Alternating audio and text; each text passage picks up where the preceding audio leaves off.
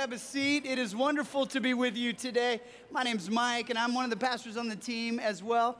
And you might want to grab your notes out of your handout. You know, last week we celebrated Easter. We celebrated the resurrection of Jesus Christ, and it was so beautiful. And we know that there are a lot of folks who joined us maybe for the first time last weekend, and then this time you're like, oh, I'll come back and see what it's all about. And if that's you, I just want to say this is actually the greatest, it's such a great season for you to jump in, because we're talking about prayer this series, and that means we're going to be talking about talking to and with God. And I'm really excited about it because anytime I end up, kind of prepping for a series, I end up reading and studying and learning from all kinds of cool minds, and so I end up growing in this regard as well. When it comes to prayer, you need to know that I have been a regular practitioner of it for, more than, I'd say, like most of my life. I mean, let's say at least 40 years of my life I've been a practitioner. And yet I would tell you that although I have some deep convictions about prayer, and obviously I'm engaged in it, there are many things about it that I don't understand. So you just need to know that some of prayer we'll be able to understand and figure it out, and then other parts it'll stay in the realm of mystery. And for some of you, that's really disheartening, but let me sort of take that off the hook for you for a second. You and I engage in things that we don't understand all the time. For example, I don't understand how an internal combustion engine works, but I still drove my car to church this morning. And we do that. We engage in things that we might not fully comprehend how they work. Prayer will be one of those kinds of topics for us. But let me start with the conclusion. We'll cycle back here, but let me start with the conclusion. The Bible, all the way through, from the Old Testament all the way through the New Testament, is filled with examples of prayer and commands to pray. So that's where we'll land. In other words, let's do that. Okay, let's be people of prayer. Let's be people who continue to develop our prayer muscles as God grows us up in this kind of practice and discipline of prayer. So that's where we're going to land. That's where this whole thing's going to cycle back to, this idea of prayer. But when Jesus is teaching his disciples, and by proxy you and I, to pray, he starts with these words. He starts with the words, our Father. So this is what he says. He says, this then is how you should pray. And we should pray, and this is how. Our Father, you might want to circle those words, our Father in heaven, hallowed be your name, your kingdom come, your will be done on earth as it is in heaven.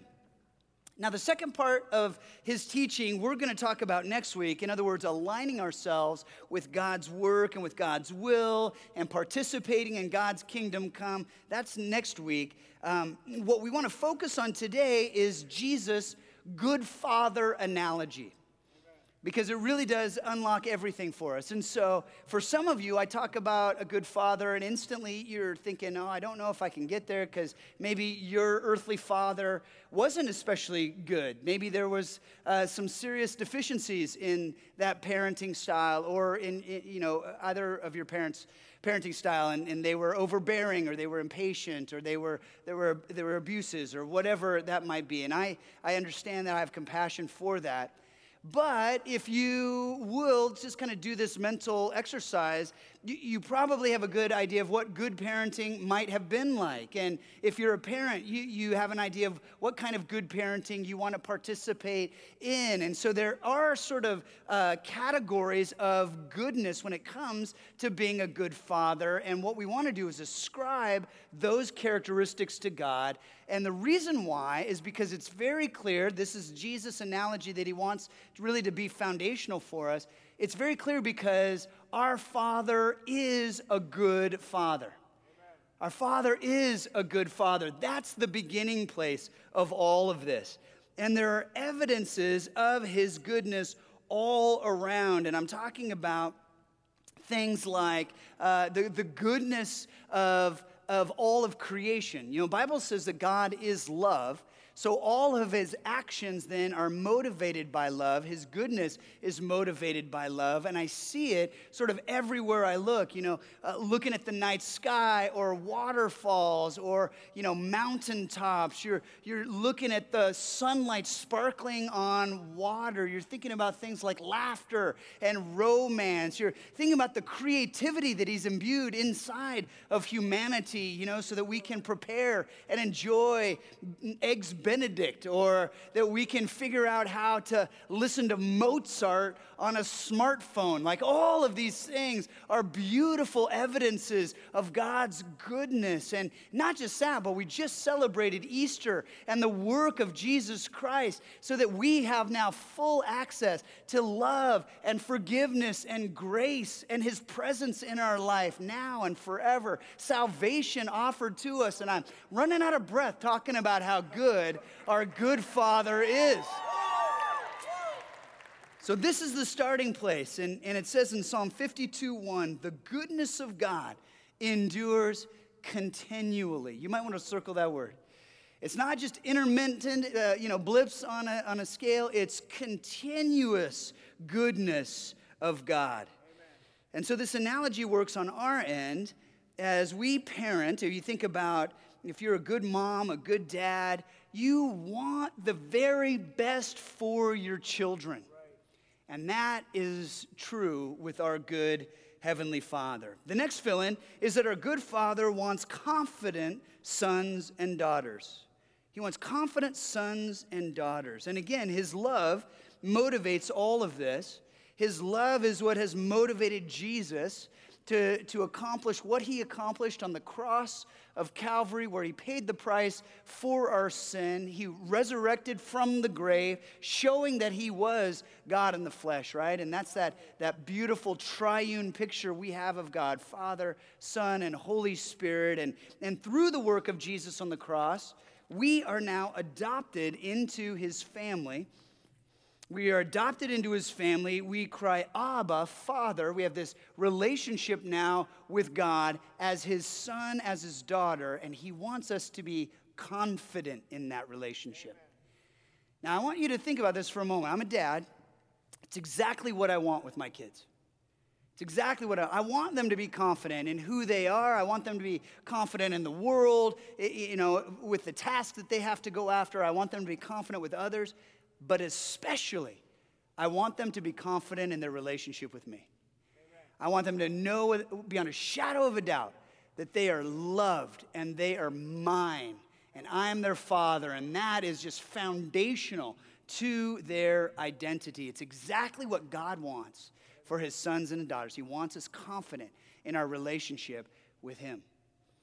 Galatians Chapter 4, verse 7 says this in the Message. It says, doesn't that privilege of intimate conversation with God make it plain that you are not a slave, but a child? And if you are a child, you're also an heir with complete access to the inheritance. You see, because of the work of Jesus, we're a child of God. You're a son of God, a daughter of God. And not just a child, but you have this full inheritance, right? You have all of the inheritance that God has in store for us. That's yours as well. And not only that, but the scripture says there's this privilege we have, this intimate conversation that we are invited into. Friends, that's what prayer is. Prayer is that dialogue with God, that pursuing God conversationally as we seek to draw closer to him. And it can involve several things. It can involve praising him. It can involve thanking him. It can involve petitioning him, asking for requests. But always it's going to be this conversation with God that draws us closer to him. Okay, this is how we draw close to God, through prayer. One of the books I'm in right now is a book called Moving Mountains by John Eldredge. And I highly recommend it. I think there's some incredible stuff to chew on in this book. I actually would say that just about every John Eldredge book. I would say, hey, there's always some incredible things to confront yourself with. Here's what I just heard John speak this week, and I was listening to him say that he actually took a lot of grief for the first chapter of his book, because he entitled it Prayer That Works. And he said the reason why he took a lot of heat for this is because it seemed to reduce down what prayer is. So it seemed to reduce down what prayer is. In other words, it made it sound like prayer is getting what you want. And so if you think about that, if prayer is getting God to do what you want, something like that, whatever the equation is. So prayer that works is prayer that actually gets you what you want from God. Here's the problem with that. That makes it sound like the prayer of the prodigal son at the beginning of the story, where he says to his dad, "Dad, give me everything I want, but I don't want you." Right? Give me the full inheritance, but I don't want anything to do with you. And so he takes the money and he leaves. Now I want you to understand, God wants us to be confident sons and daughters, not spoiled brats. Okay? So we have to recognize that there's something deeper going on. So here's what prayer is. Prayer is the vehicle through which we draw close to God. Right? He's the prize. He's the one we're drawing close to. And so we want to come to him and we want him to be the prize. And we come to him offering praise and gratitude. And then, oh yes, by the way, as we pursue you and as we're praising you, there are some burdens on our heart. There are some trials that we're facing. These are the temptations that we're coming against. And so, yes, we implore you to help us in this. We trust that you're a good father. But that is sort of secondarily born out of the relationship that we have with our good father. Are you guys with me in that? Okay. So, as we are his beloved sons and daughters, what I want you to know is you can be honest with him. You can be authentic with God in your praise. In other words, please hear this. You don't need to edit your prayers to God. Now, in the first place, he already knows what you're thinking. So it's really an exercise in futility, right? But the idea is he is a big God. And so he can handle your frustration. He can handle your anger. He can handle the emotions that you're going through. He knows, by the way, exactly what it's like to walk a mile in your shoes. And so he can handle what that's all about. I do want to let you know that a good father delights in blessing his children. A good father delights in blessing his children. And as a dad, I could point to times when I was just delighted, the words I would use, in stoking my kids out. Right? There were times I just loved to bless their socks off. And this is true with God. God loves to do this stuff every once in a while. Again, because he's a good father. He loves his children. And just a really small example of that. This week, Kellen, in our creative team, she was tasked with ordering some pizza for the whole team. And so she went online. She was going to order a pizza. And for some reason or another, the page would not load on her computer. So Jenny walks over and she lays her hands on the computer. And she says, "Dear Lord Jesus, I bring this computer under your authority. Would you please load the pizza screen?" And boom, it loaded immediately. And she was like, "Thank you, God." Pepperoni. All right.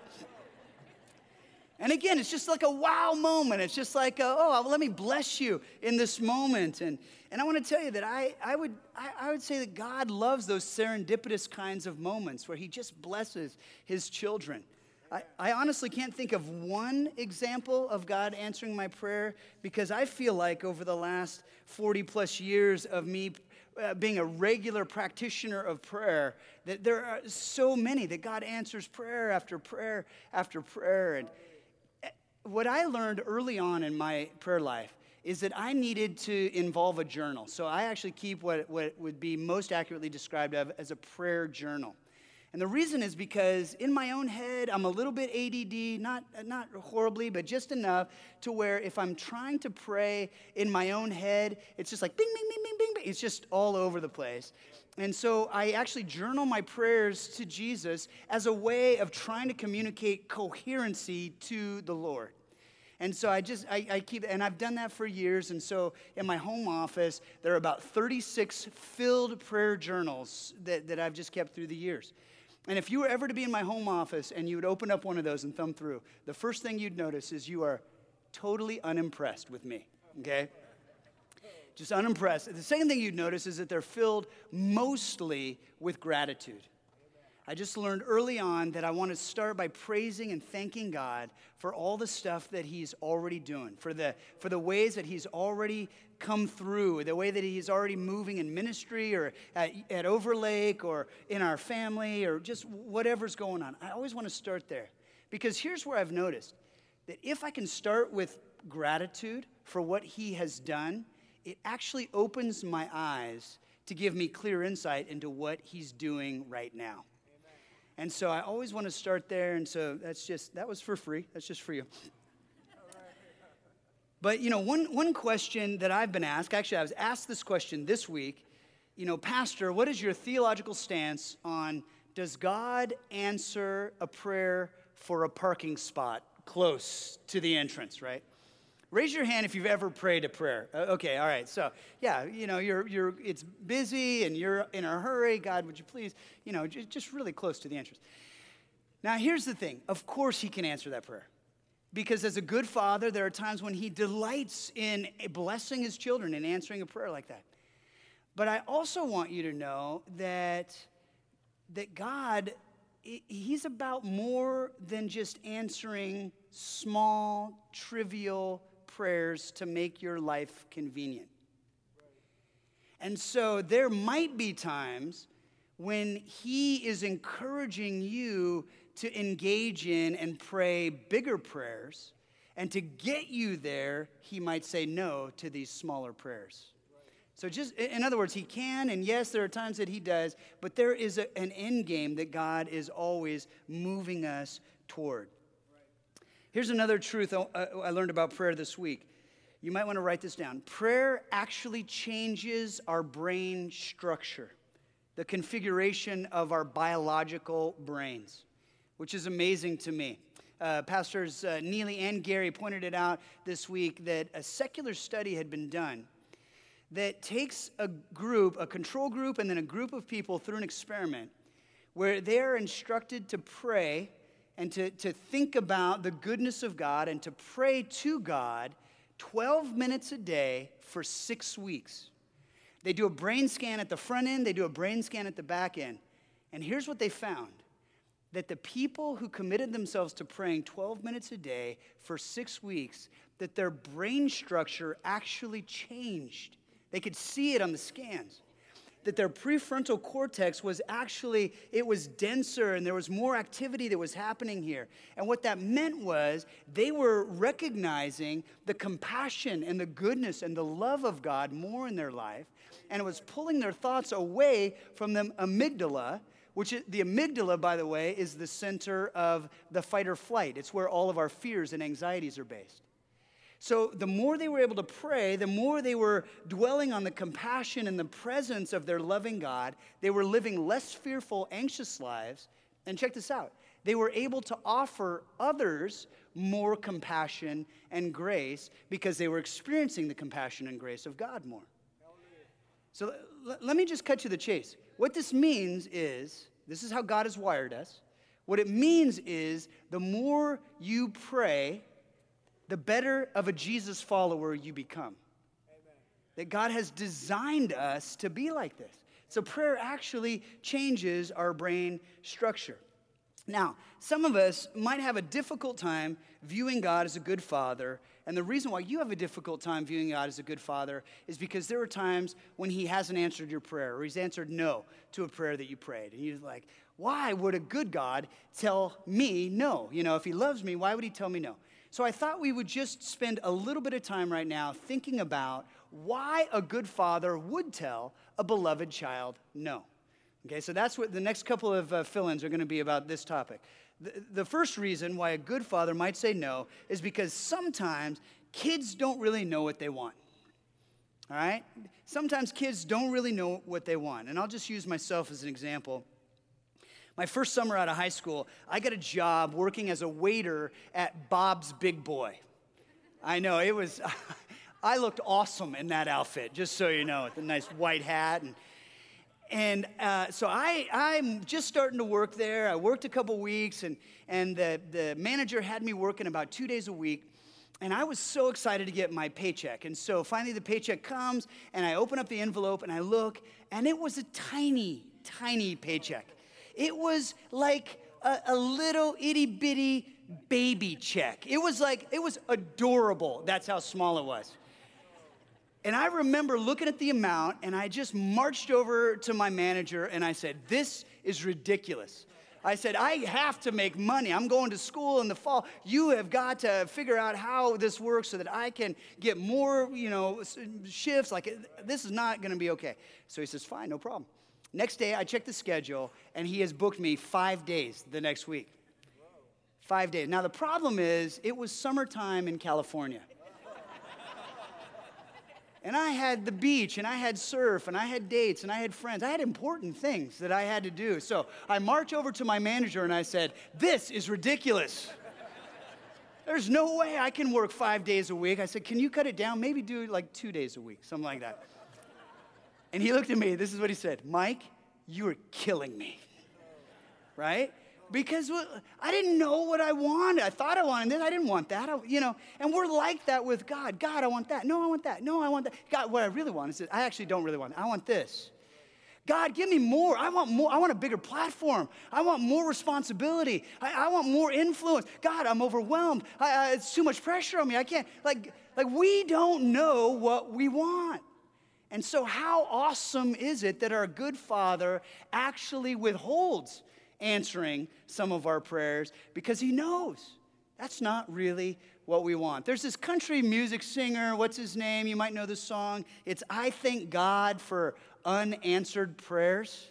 Do you know this song? I thank God for unanswered prayers. I actually know who it is, but I have a real theological problem quoting country music singers in church. So But that's one reason why a good father might not answer our prayers, because kids don't know what they want. The next reason is sometimes kids don't want what is ultimately good. Sometimes kids don't want what's ultimately good, that kids want things, that are selfish or that are just for our own pleasure. Even as adults, we crave things like attention and praise and credit. We crave things like looking intelligent, looking important, looking smart. We crave things like, even distractions, new things, right? You know what retail therapy is. It's the idea of feeling better about yourself because you've gone out and purchased something. And then we want God to provide, financially so that we can practice retail therapy. And yet we know when we start calling ourselves out, oh, this cannot be ultimately significant. This cannot be ultimately valuable, right? We recognize that we ourselves sometimes don't want what's ultimately good. In fact, if you're a parent here, I would suggest to you that there are times when you have said no to the desires of your children, not because you don't love them, but actually because you do love them. Amen. And it's because you love them that you tell them no to whatever it is that they're wanting in that moment. Scripture says this in James 4. Yet you don't have what you want because you don't ask God for it. So again, this is one more encouragement. We are to be people of prayer, right? So we need to be involved actively in prayer. And even when you ask, he says, you don't get it because your motives are all wrong. You want only what will give you pleasure. So there's a higher perspective, right? Sometimes what we're asking for is we just want what we think will make our life easy or convenient, what we think will bring us pleasure, and God says, no, I see a better perspective. This is actually why, I want you to know, this is the theological reason why God does not answer the lottery-winning prayer. All right, if you've ever bought a lottery ticket or you've ever gone to Vegas or whatever, and you realize, why didn't God answer my prayer? I prayed and I didn't win, and this is it. Right? Because there's something better going on. There's something bigger going on. There's a perspective that God has that he wants us to get. In fact, that's the next fill-in. Our good Father sees ahead in a way that the child does not. Our good Father sees ahead in a way the child doesn't. I want you to think about this analogy of a parade. And maybe you're in the middle of a block on a crowded street, all watching a parade go by. And because it's so crowded, you can only see the floats as they get right in front of you. And you can see them clearly when they're right in front of you, but you can't see them too much before they get in front of you, and you can't see them too much after they pass. You can just kind of see them right in front of you. Or maybe if you're especially tall, right, you're kind of one of those tall humans, maybe like me, and you can kind of see over the heads of those around you. Well, then you can see a little bit further down. You can see a little bit further down the block, so you know which float's coming next, and maybe the one before that. And you can see down a little bit. You can see kind of a little bit after they pass and sort of what that looks like. And now imagine being in the Goodyear blimp. And you're looking at the same parade, and you can see everything. You can see every single float in the parade, and you can see them dismantling the floats that have already finished the parade and kind of getting the preparations for the floats that are going to be on the parade route. Like, you can see the entire thing at once, and that's God. He can see the whole thing at once. So he can see ahead in a way that we can't. And so this comes down to trust. Are we going to trust that our good Father knows what's coming? That he can see the way ahead for us. Hebrews 4:13 says, nothing in all creation is hidden from God's sight. Everything is uncovered and laid bare before the eyes of him to whom we must give account. Amen. I can think of times when I've told my kids no to their request, and the reason why I've told them no is because I've actually planned something better for them. It's like a kid getting told no to candy, but it's because a feast is prepared. And we have to trust that God is involved in that. In fact, I wonder if it might not change everything. Anytime God says no to a prayer that you have, what if you immediately, instead of feeling disappointed with that no, what if you immediately begin to be anticipating the good thing that God has in store for you that's better than that what you just asked for? In other words, if God says no to one request, you immediately begin to thank him for the better thing that he's going to bring. Amen. Because he said no. Amen. See, that would change everything about our relationship with God. That would draw us closer to him. That would help us to trust his heart of goodness even more. Timothy Keller says this. He says, God will either give us what we ask or give us what we would have asked if we knew everything he knows. Right? That God sees ahead, and we trust him. This brings us to the next fill-in. Our good Father knows all the implications. He knows all the implications. Or as I say, he knows all the algorithms. Chess, by the way, the board game chess, there are many ways that the game can unfold. Mathematicians know all the potential variants of one game of chess is 10 to the power of 120. That's a lot of different ways one board game can be played. God sees every single one of them. Amen. And that's just a board game. God sees that with all of life. He sees this incredible, invisible network of how every action is somehow causal and impacts all sorts of other people and all sorts of other circumstances. We're all connected by this invisible sort of spider web, and God sees how movement here impacts the whole thing. It's like a rock thrown into the middle of a smooth pond, and the ripples go out, and it touches every shoreline. God sees all the implications. Amen. It should just kind of blow our minds. Romans 11:33 says, oh, how great are God's riches and wisdom and knowledge. How impossible is it for us to understand his decisions and his ways. He's higher. Right? His ways are not our ways. He's higher. He sees more. And so this is where trust does come in. That we trust that he's a good father. That we trust that he sees more than we do. And I realize that these are only some reasons why a good father might say no to your prayer, even though you are a dearly loved child of his, that he might say no. But I also can really be honest with you in this moment and say, and I can think of some scenarios where it just doesn't apply to these reasons we've talked about, where I just can't understand why God would say no to this prayer. And so even in those moments when I'm tempted to critique God, I'm tempted to judge God, I'm tempted to evaluate his performance, I realize that's never what I'm called to. Here's what I'm called to. I'm called to say hallelujah anyway. Hallelujah anyway. Even when our hearts are breaking, even standing at the graveside of a funeral you just attended, of an untimely death of a person that never should have died. This never should have happened. And in a world that wasn't fallen, this wouldn't happen. And even in those moments, we are called to say hallelujah anyway. Okay? As a child, we trust our good Father. Now, there are a few things that I want to kind of finish our time with. It'll set us up for next week. The next fill-in is this.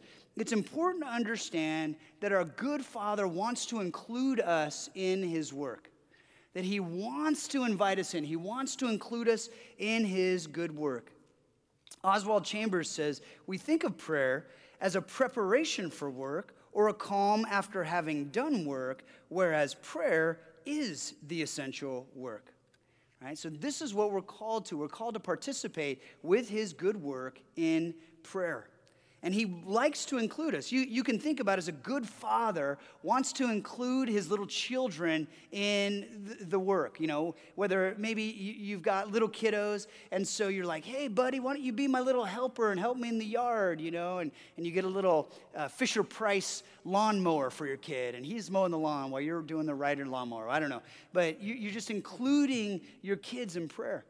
Pastor Pat told me a story this week about how his dad wanted Pat to help him with finishing the basement. And then I just want you to know, help was in air quotes, to help him finishing the basement. Because his dad was really skilled at all kinds of things that were involved in finishing their basement. Pat have none of those skills. And so his dad was helping him learn. And it's more than just sort of hammer and nail, although there was a little bit of that. But it was all things like drywalling and mudding and taping and all this. And so Pat was, you know, not much help, but he was there. In fact, Pat said at one point he was like talking to his dad and kind of backing up in the basement, and he tripped and he fell into a 5-gallon barrel of mud, and he just covered himself with it and the whole floor. He thought he was going to become like a Pastor Pat statue in that moment. And it slowed the work down, and everything had to come to a halt as they cleaned that up. And it would have been so much easier for his dad to do the work by himself. But instead, he wanted to include Pat in it. He wanted to be relationally connected. He wanted Pat to learn and grow and develop in some of these skills. And so it was a choice, and it was a choice motivated out of love. And that's what God wants for you and for me. You do realize God could snap his fingers and just take over the whole show. That God has chosen the most inefficient way possible to bring his kingdom to earth, is that's to employ people like you and me to help bring it to earth. Like that's not very efficient. And there will be a day, by the way, at the culmination of history, when God will, in a sense, snap his fingers and just wrap the whole thing up. But right now, what he does is he includes us in his good kingdom work. Ephesians 2:20 says, God is building a home. He's using us all, irrespective of how we got here, in what he's building. He used the apostles and the prophets for the foundation. Now he's using you, fitting you in brick by brick, stone by stone, with Christ Jesus as the cornerstone that holds all the parts together. We see it taking shape day after day, a holy temple built by God, all of us built into it, a temple in which God is quite at home. So our Father is including us in his work. And the last fill-in is our good Father is growing us into strong, loving warriors for the kingdom. Growing us into strong, loving warriors for the kingdom. Karl Barth says, to clasp the hands in prayer is the beginning of an uprising against the disorder of the world. I want you to think about that for a moment. Our Father God, we're his children. Does he want us to remain infants? Does he want us to remain like toddlers in the faith? You know, just adorable, but kind of just, toddling around. What does God want for his beloved sons and daughters? He wants us to grow, right? He wants us to develop. He wants us to mature. He wants us to become strong. And what that looks like is it looks like we're developing into loving, caring, compassionate warriors, willing to bring his kingdom into this place, this fallen reality. And I know maybe it's a little hard for us to understand, and so I want you to know that we're going to be talking about the authority that is the Lord's, that Jesus has all authority in heaven and earth, and he confers that authority to us. And we're going to be talking about what that looks like. Again, the Lord's Prayer that he taught us, that we would pray, your kingdom come, your will be done on earth as it is in heaven. And then we would work hard to make that a reality, that we would embrace it in our own hearts. Lord, we do want your will. We want your will in our lives. We want your will in our homes. We want your will in our families. We want your will in our neighborhoods, in our workplaces, in our school. We want your will in this world. And we bring ourselves in alignment with your work. And we're going to talk about all that and the authority that Jesus brings to us next week. So you got to come back. You got to be a part of this whole thing. But right now, I just want you to think about that. Again, we're coming full circle now. You are a son or a daughter of a good, good Father. And he loves you more than I have words to help us comprehend. It's just, it's beyond us how thoroughly he loves us, how incredibly the goodness of our good Father is communicated to us again and again and again. And our prayer life begins to take off when we really embrace our identity as his child. That we come confidently before the throne of God Most High. That we come intimately. He is our Abba Father. He's our daddy. And we come before him and we are unedited as we process life with him. We bring ourselves to him fully. We try not to hide any of the parts that, are private or icky or whatever. We just bring them all to him. Lord, this is who we are, and we want you. We want to pursue you. We want to grow closer to you. And as we do, we're free to offer our burdens, to bring our petitions, to lay down our confessions, to give him praise and honor and glory, because Jesus has provided all of this for us. Okay? So there's a challenge on the very bottom of the hard copy there. You might want to look to the very bottom. This week's challenge. Each week we'll have a challenge. This week, the challenge is to pray privately 12 minutes a day or longer, but just start with 12 minutes a day, focusing on the gracious goodness of our loving Heavenly Father, kind of bringing yourself in alignment with him. All right, and we're going to do that right now, but what I want you to do is stand with me. And as you stand up, we're gonna pray.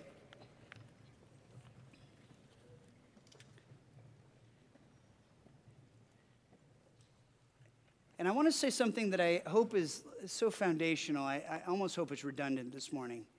But you do recognize that when we pray and call God our Father, that's a positional prayer because it identifies who we are. If God is our Father, we're his kids. And so let's pray then with that kind of confidence today. Why don't you bow your heads? And first, Lord Jesus, what we want to do is recognize that all of this is possible because of you. Because of your love, because of your work you accomplished on the cross, through the resurrection, now ascending to be with our Father. You are the one that has made it possible for us to have all of our sins forgiven, to step cleansed and clean into your ocean of grace. And Lord Jesus, you're the one who has allowed us now to be adopted into your family, full sons, full daughters, able to come to the throne of God Most High and say, Abba, Father, Daddy. And so, Father, that's what we want to do right now. We come before your throne. And we are so grateful for the way in which you have loved us, the way in which you care for us, the way in which you are patient with us and still invite us into your work. For all of these things, we are so incredibly grateful. And we ask today, Lord, that you would allow us to be more confident in our identity in you. Allow us to breathe deeply your love and to know that we are your beloved sons. We're your beloved daughters. We come confidently before the throne. We know you know everything already. But Lord, what we want to do is we want to come to you, wanting you, desiring you, and pursuing you. We want to be intimate with you, Lord. And as we grow in intimacy, we ask that you would continue your good work, growing us in strength, growing us in maturity, growing us so that we can actually be real, just powerful and loving warriors for your kingdom work. Thank you for hearing our prayer. Thank you for being patient with us in the process. We pray all of these things under the authority of our Lord and our Savior, Jesus Christ. Amen.